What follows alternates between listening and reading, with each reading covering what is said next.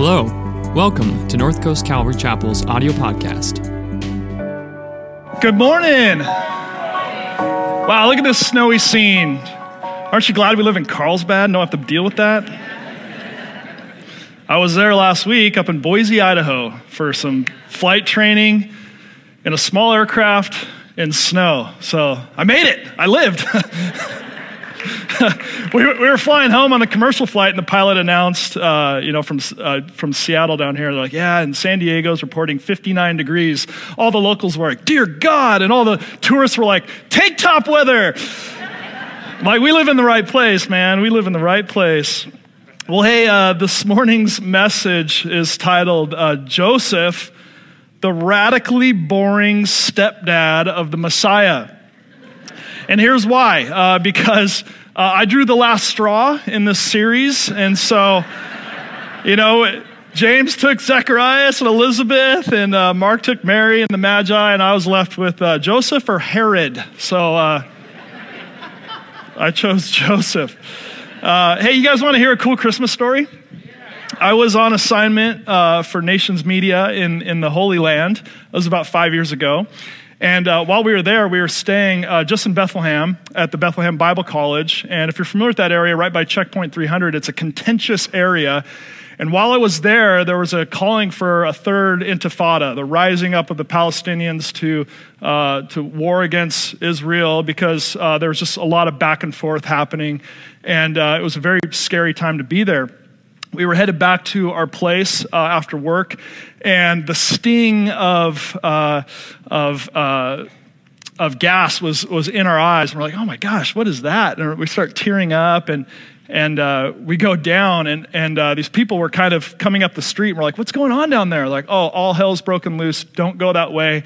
It's really, really bad. And they're like, yeah, it's only like CNN and just chaos. And of course, for me, that's like an invitation. I'm like, cool. And so we run down there.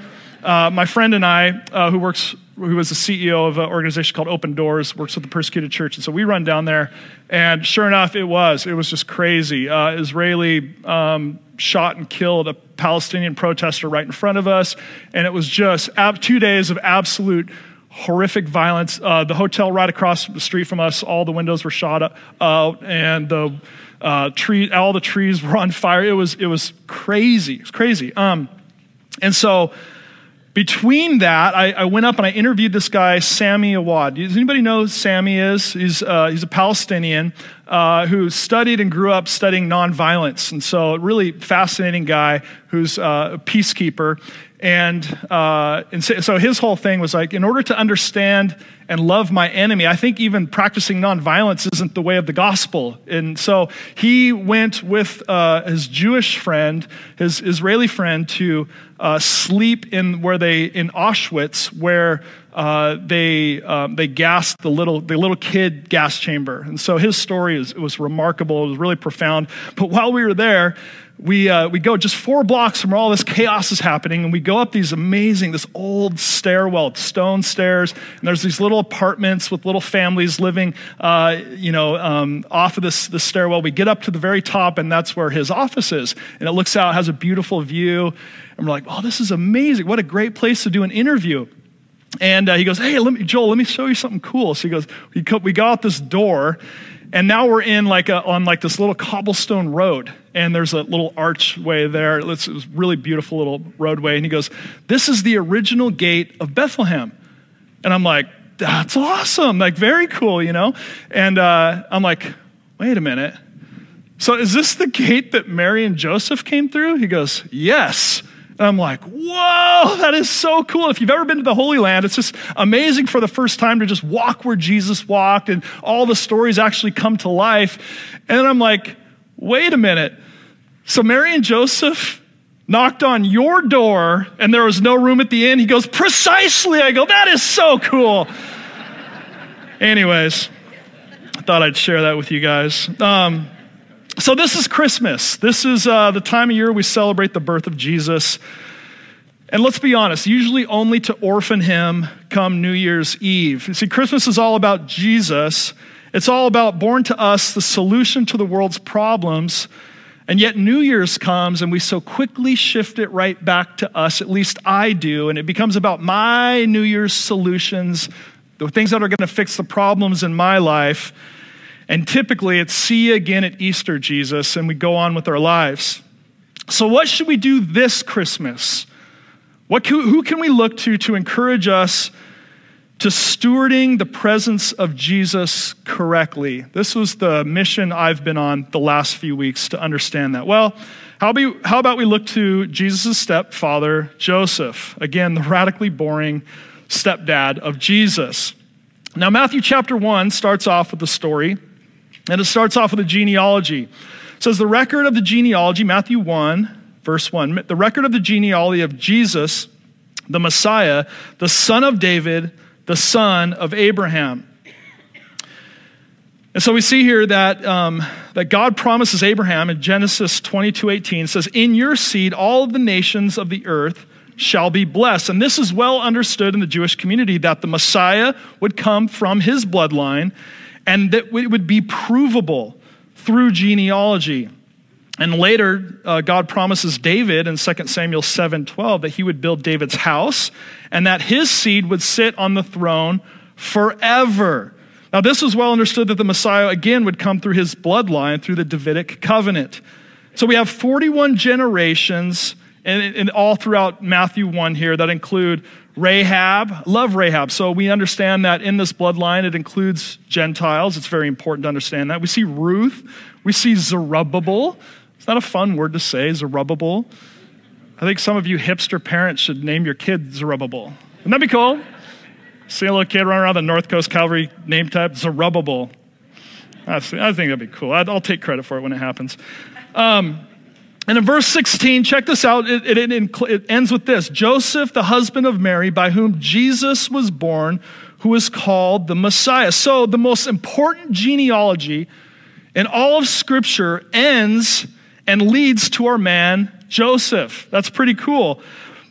But wait a minute. Joseph is Jesus' stepdad. So how does this all play together? Why the importance of the genealogy? Well, in this case, it's to legally prove and show to the Jews that Jesus, again, is the prophesied Messiah, that he's the descendant of Abraham and David.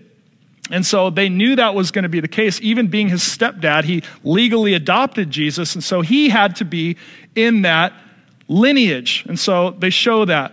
And then second, there needs to be, this shows the need for a virgin birth, and here's why. Do you guys remember King Jeconiah? Of course you don't, because no one reads genealogies. No one. Let's be honest. Anybody here read through the Bible this year or do a 2-year Bible reading plan? How'd you all do in Numbers? I know how it goes. It's like, and this dude begot this dude, and after a while, you're not reading the names. Well, in this lineage is this King Jeconiah. And then there's a curse on this guy. He also has a couple more names, Coniah and Jehoias, whatever. And in Jeremiah 22:30, it says, thus says the Lord, write this man childless, a man who will not prosper in his days, for no man of his descendants will prosper, sitting on the throne of David or ruling again in Judah. So, meaning this man in the lineage of Jeconiah, no man in the lineage of Jeconiah can rule over the Jews or be king of the Jews. Aha. And if you really want to go down into a theological deep dive on this, you can. It's a deep one, folks. So if you're into the whole like hanging out at the seminary till 3 a.m., arm wrestling over something crazy like this, you can do it. It's a really fascinating deep dive that you can look into this king and look into this curse. But all it points to, in my opinion, and there's even there's a second Jeconiah in Scripture, and so people argue, but really I believe that this is the Jeconiah being spoken of, and this curse comes all the way down to Joseph, which I think perfectly proves the need for a virgin birth.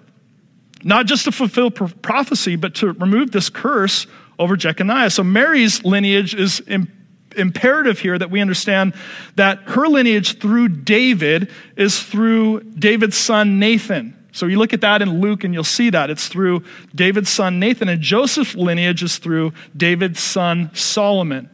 So meaning this, that all this comes to a point that Jesus can and will fulfill prophecy to reign from the throne of David in the New Jerusalem. We believe as Christians that is going to happen, but it's through Mary. So both of them are important, and we see that come together. And in that day when Jesus does rule from and fulfill that prophecy to reign from the throne of David, we'll sing this song. Joy to the world, the Lord is come. Let earth receive her King. Let every heart prepare him room, and heaven and nature sing. I hate to be the theological Grinch at Christmas here, but this is the second coming of Jesus. It's not a Christmas song. The worship band was like, no, don't take the song from us. It's the only upbeat Christmas song we have. I'm like, well, you guys will have to change the lyrics to Run, Run, Rudolph, because this is different. Listen to this. He rules the world with truth and grace and makes the nations prove the glories of his righteousness and the wonders of his love. And see, this is the second coming of Christ, not the first coming. It's okay, we can sing it. We're not here to ruin Christmas, but we have to understand that this is going to be the fulfillment of that prophecy. What a wonderful thing this is. And so that's why this lineage and genealogy is so important. So why did God choose Joseph? Again, this carpenter is just, he's not a biblical hero. Shouldn't it have been someone amazing? Well, he picks Joseph, and he wasn't a rabbi or a priest, someone who could teach Jesus about religion. He wasn't wealthy or influential, someone to connect Jesus to the powerful. He had no experience raising kids. He was poor and from Nazareth, far from the seat of power in Jerusalem. So let's get to know this Joseph a little bit. Matthew 1, verse 18 says, "Now the birth of Jesus Christ was as follows. When his mother Mary had been betrothed to Joseph, before they came together, she was found to be with child by the Holy Spirit. And Joseph, her husband, being a righteous man, and not wanting to disgrace her, planned to send her away secretly. But when he had considered this, behold, an angel of the Lord appeared to him in a dream, saying, Joseph, son of David, do not be afraid to take Mary as your wife, for the child who has been conceived in her is of the Holy Spirit. She will bear a son, and you shall call his name Jesus, for he will save people from their sins. Now all this took place to fulfill what was spoken by the Lord through the prophet. Behold, the virgin shall be with child and shall bear a son, and they shall call his name Emmanuel, which means God with us. And Joseph awoke from the sleep and did as the angel of the Lord commanded him, and took Mary as his wife, but kept her a virgin until she gave birth to a son, and he called his name Joseph. So right out of the gate, we see and meet this Joseph the merciful in Matthew 1:19. It says this, "And Joseph, her husband, being a righteous man and not wanting to disgrace her, planned to send her away secretly." Joseph wanted to do what was right before God and men. This being, he was declared and identified as being a righteous man. But Joseph, being a good Jew, knows he can't marry a woman who is pregnant by another man. So he plans to send her away secretly. The text says, as to not disgrace her. Now, it's important to understand the context of what culture was like in this day. It's very different, obviously, than how we live today. Pregnancy out of wedlock in that time brought a great embarrassment to the family. A great embarrassment. The husband would oftentimes reject and divorce after this would take place. There's very little to no reconciliation. Wife could be subject to death by stoning. This was a common practice in the first century Palestine. The wife would be subject to death. Family and community would shun the woman after adultery, so she would have no place even within her own family, and ultimately, she would have nowhere to go. When this would take place, she would become usually a housekeeper for a wealthy family or go into prostitution. So Joseph, being merciful and kind, even in this situation, as complex and crazy as it was, he's like, man, I'm just going to send her away secretly. This is the most merciful thing this man could have done in this situation, which is a lot to say for the time. Number two, we see Joseph the humble. We see a very humble man here. Matthew 1:20. So Joseph 1:20 says this. So when he had considered this, behold, the angel of the Lord appeared to him in a dream, saying, Joseph, son of David, do not be afraid to take Mary as your wife, for the child has been conceived in her is of the Holy Spirit. So Joseph had his plan to send Mary away secretly, but God reveals his plan to Joseph through a dream. It says this, Joseph, son of David, he reminds Joseph of his lineage. Don't forget who you are. Don't forget where you came from. Don't forget the importance of your lineage. And number 2, he says, yes, you're not the father. God's the father. Say, what? Yeah, God's the father. Well, I know God's the father, but the Holy Spirit is the one who impregnated Mary. This is crazy. Can we all just take a step back and say, if I was in Joseph's shoes in this moment, in this time, I don't know what I would have done. Third point here is to go ahead and take Mary as your wife and name the boy Jesus. Name him Emmanuel. So again, let's put ourselves in Joseph's place for just a minute. Would you question that dream? Yes, thank you. An honest person in church. Yeah, of course you would. This is nuts. Can we all just say, yeah, this is a crazy, crazy, crazy story. And especially in the West, because we, in our culture, this is another sermon, but we just don't have, a part of our spirituality, we don't really deal with vivid dreams like this. It's not commonplace for, say, yeah, I was dreaming last night. God met me in my dream and said this, and so now I'm doing that. That's not usually what happens in our church context. Again, I think I've shared the story, I'm sure I have, in a couple of years ago, but when Mark and I were in Iraq, we were working on the documentary about the genocide, and one of the very last days, I think this was our first trip there, we had our hosts were like, hey, we want to take you to one more IDP camp, internally displaced people. Again, the people who had been chased out of their homeland by ISIS and were now living in these tent cities, basically.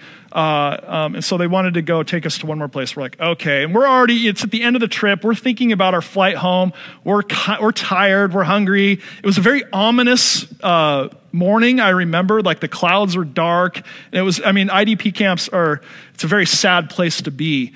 And we entered the camp, and everybody was somber. Everybody was, you've all been camping before, right? Camping's fun for about 15 minutes. They had been camping for 3 years through all sorts of weather. And so, I understand. But in the middle of this camp, there was this one little tent that was just beaming with joy and life and laughter. And we're like, what is this party tent? So we go in and we meet Joseph and Miriam and their 6 kids living in this little tent. And they're just like, welcome, and tea, and and we're just like, whoa. And all of a sudden we're there. We're in it. Mark's like, all right, I like this. And we get to know Joseph. And Joseph, what's your story? He goes, my name was once Muhammad. We're Muslim people. And I went to bed one night and Jesus met me in my dream. I'm like, no way. I've always wanted to hear one of these stories. You always hear the missionary tell these stories. And I'm like face to face with somebody who's got one of these stories. And he goes, yes. And Jesus came to me and he says, Muhammad, would you trust me for salvation and for eternal life? And he goes, and you know what I did? I said, yes, of course. And I took his hand and I woke up and I said, Miriam, my beautiful wife, guess what happened to me last night? And he shared his dream and she goes, what? She goes, you're dead to me and you're dead to this community. They'll probably kill you for this conversion. Good luck. See you later. She put her kids in the minivan and took off. And I'm thinking to myself like, yeah, so that's when you said, I'm just kidding. I'm crazy. It was a dream. Come back. He goes, no, it was the most real thing I've ever experienced in my life. I met Jesus. And I'm just going, I don't even know how to relate to that.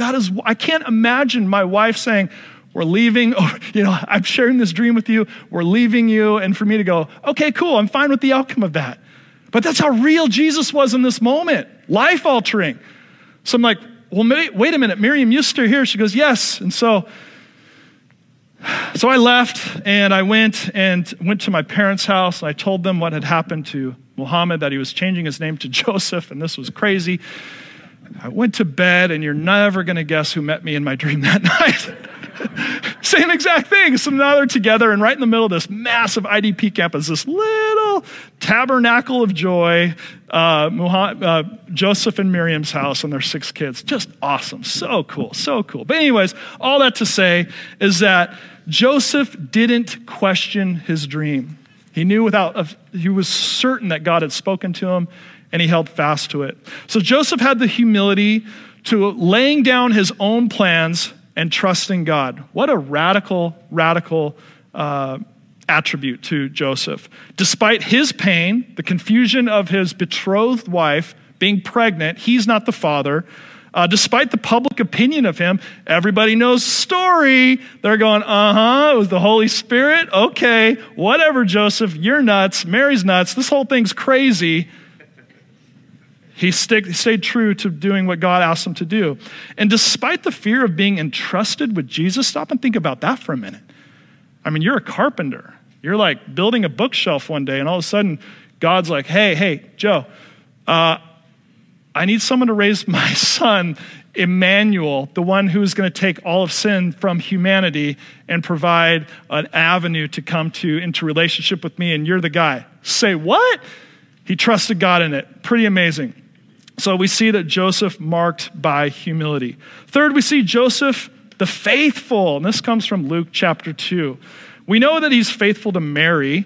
It doesn't say this in the text, but many theologians believe that Joseph journeyed with Mary to go see Elizabeth. That was a very dangerous route from Nazareth to Bethlehem and Jerusalem area, 70 to 100 miles, depending on what route you went. It was very dangerous. Many believe that he accompanied her on that journey. He married her after all that debacle, and he protected her, moved them to Egypt. So again, he was very faithful to Mary. But he also was faithful to Jesus and the law. Let's look to Luke chapter 2, verse 21. It says, "And when 8 days had passed before his circumcision, the name then was called Jesus, the name given him to by the angel before he was conceived in the womb. And when the days for their purification according to the law of Moses were completed, they brought him up to Jerusalem to present him to the Lord as it is written in the law. Every firstborn male that opens the womb shall be called holy to the Lord, and to offer a sacrifice according to what was said in the law of the Lord, a pair of turtle doves or 2 young pigeons." And again, we see in Luke 2:39, said, "When they had performed everything according to the law of the Lord, they turned to Galilee, to their own city of Nazareth. The child continued to grow and to become strong, increasing in wisdom and of grace, and the grace of God was upon him. Now his parents went up to Jerusalem every year at the feast of the Passover, and when Jesus became 12, they went up according to the custom of the feast." And so we see 2 things taking place here. One, Joseph took seriously the responsibility of obeying the law and raising his son according to the law. For us, the picture of this would merely mean discipleship, to train up a child in the way he should go. We understand that responsibility, that burden. It's a heavy thing to raise a kid, you know? I love as Mark often says, he's like, yeah, we just have kids because that's what we're supposed to do. Get married, have kids. And then all of a sudden you're like, oh my gosh, you got this little breathing human being, this little mound of flesh that's like looking at you. And the doctor's like, okay, cool, you can go home now. And you're like, can a nurse come with us? Like, I just feel like we're breaking all the rules by taking this precious little thing home to our crazy household because we've only been married a few years or whatever. But it's a massive responsibility that Joseph takes on, and he does. He does an incredible job raising Jesus. We see that Joseph mentored Jesus in carpentry. He involved him and trained him in his occupation. This is something that I've been thinking a lot about lately. My son is in middle school now, Liam, and he's got an elective, and he's taken photography, and he's just stoked on it. And it's been so fun to get to really pour into him my occupation, filmmaking and photography, and going, Liam comes up and says, Dad, do you know what an f-stop is? I'm like, yes, let's talk about f-stops. Actually, Liam's right there. Am I embarrassing you, Liam? Just tell me to stop, man. But it's been so cool to get to experience that with you, Liam, and to see your joy and to get to pour into you as a father and to show you my trade and to train you up in it. And so we see that Joseph does this with Jesus. He invites him into his world, gives him a trade, and it shows that Jesus did that very well. I think it's really cool. And as parents, I think we must be faithful to be holistic parents, meaning that we need to be our kids' pastors. We need to be our kids' teachers. We need to be our kids' coaches. It's so easy in this day and age to just drop our kids off of school and go, educate my kids, take them to sports and just go, okay, go play ball, take them to church and go, Willie, train up my child in the way he should go. Man, don't trust us pastors. We don't care about your kids that much. I'm telling you, man. No, we love your kids. We love your kids. We're doing our job to the best of our ability. But listen, it's so important that we do this for our kids, that we really, as the church, we have an opportunity to really shine in our community by how we train up our kids. It's so important. Now, I'm not saying to get all cultish and weird and like, I'm their pastor, I'm their only teacher or coach. No, it's a wonderful community we live in. Let our kids learn from everybody, but I think we should be the primary. Does that make sense? I don't know. I was just been convicted of that going through this passage and really wanting to make sure that I get to pastor a lot of people here at North Coast and in Carlsbad, but my number one responsibility is to pastor that little dude right there and make sure that he understands who Jesus is wholeheartedly. And that's a lot of work. It's an awesome responsibility. Pastoring is tough work. And it's especially hard when it's your own.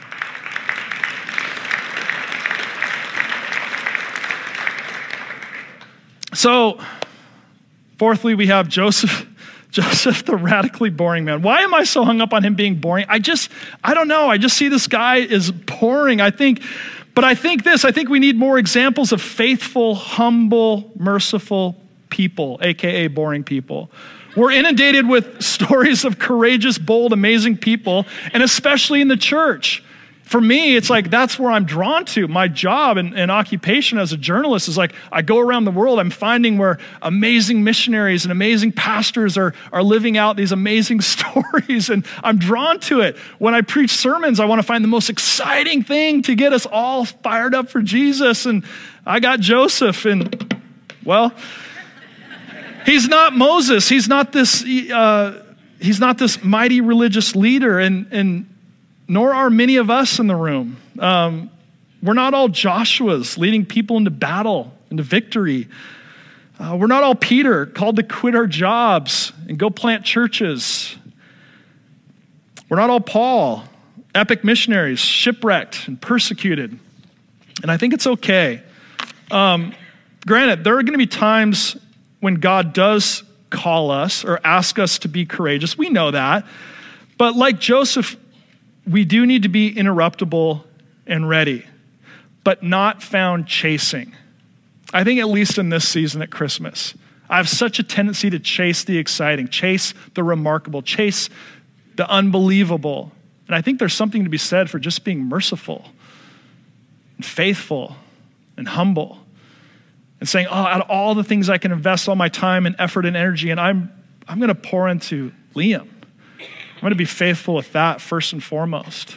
Yeah, there are a lot of people who go to North Coast Calvary Chapel, but that's where I need to be. Yeah, but there's a lot of things at Nations Media that I can be chasing. Yeah, but this is what I feel that I need to steward really well, especially this Christmas season. So the message here is to be a little bit more like Joseph this Christmas season. And, you're not going to like this. If you don't, my email is bobmckenzie@North Coast Calvary Chapel. Again, I'm preaching to myself here. So if this is a little slap across the cheek, this has been a black eye to me. But I think, I'm just going to say it. I think we need to give up on some of our dreams. The hush. Yeah, exactly. At least the ones aren't specifically from God. The dreams that aren't specifically from God, let them go. Let them go. Chill out. The ones that are causing jealousy or lust in our life, let them go. The ones causing us to be ungrateful for what we have already.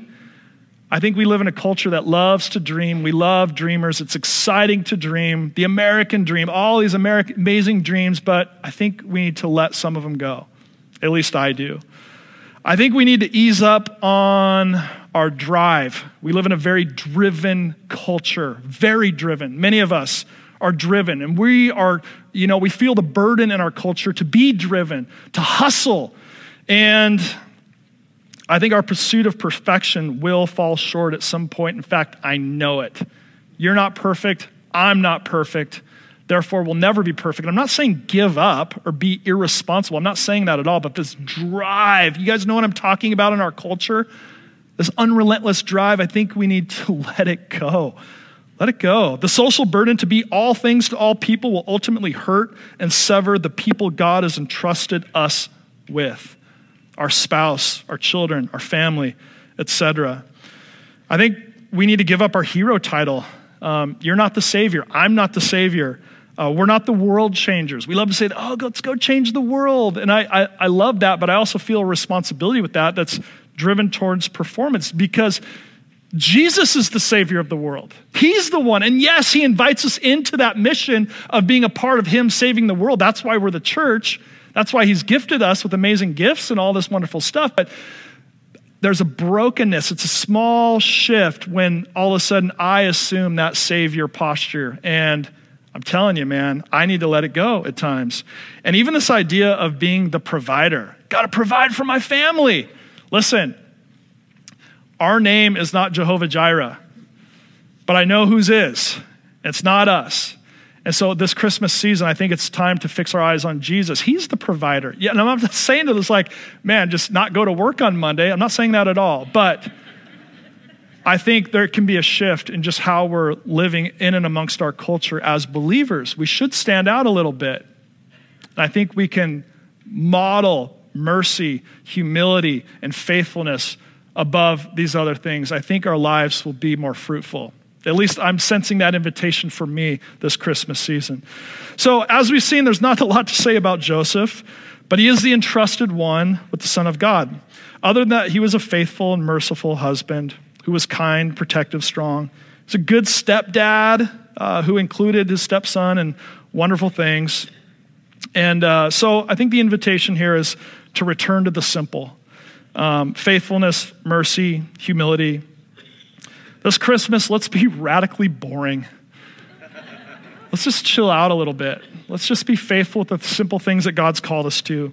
But in that, let's be interruptible and ready for God to entrust us with his Son, more of Jesus, with his Spirit, more of the Holy Spirit, with his revival, with his healing, with his strength through uncertain times.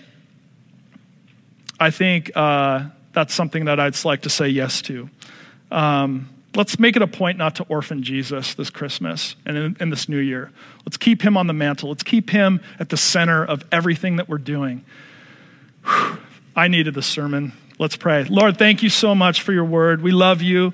We pray, God, that you would just continue to open our eyes to the reason for this season. We thank you for the example of Joseph. In fact, Scripture doesn't even say when he died, because it's not the point. You were the point, and he got out of the way. And so we accept that invitation to get out of the way a little bit here, to release some of the things in our life that are simply killing us.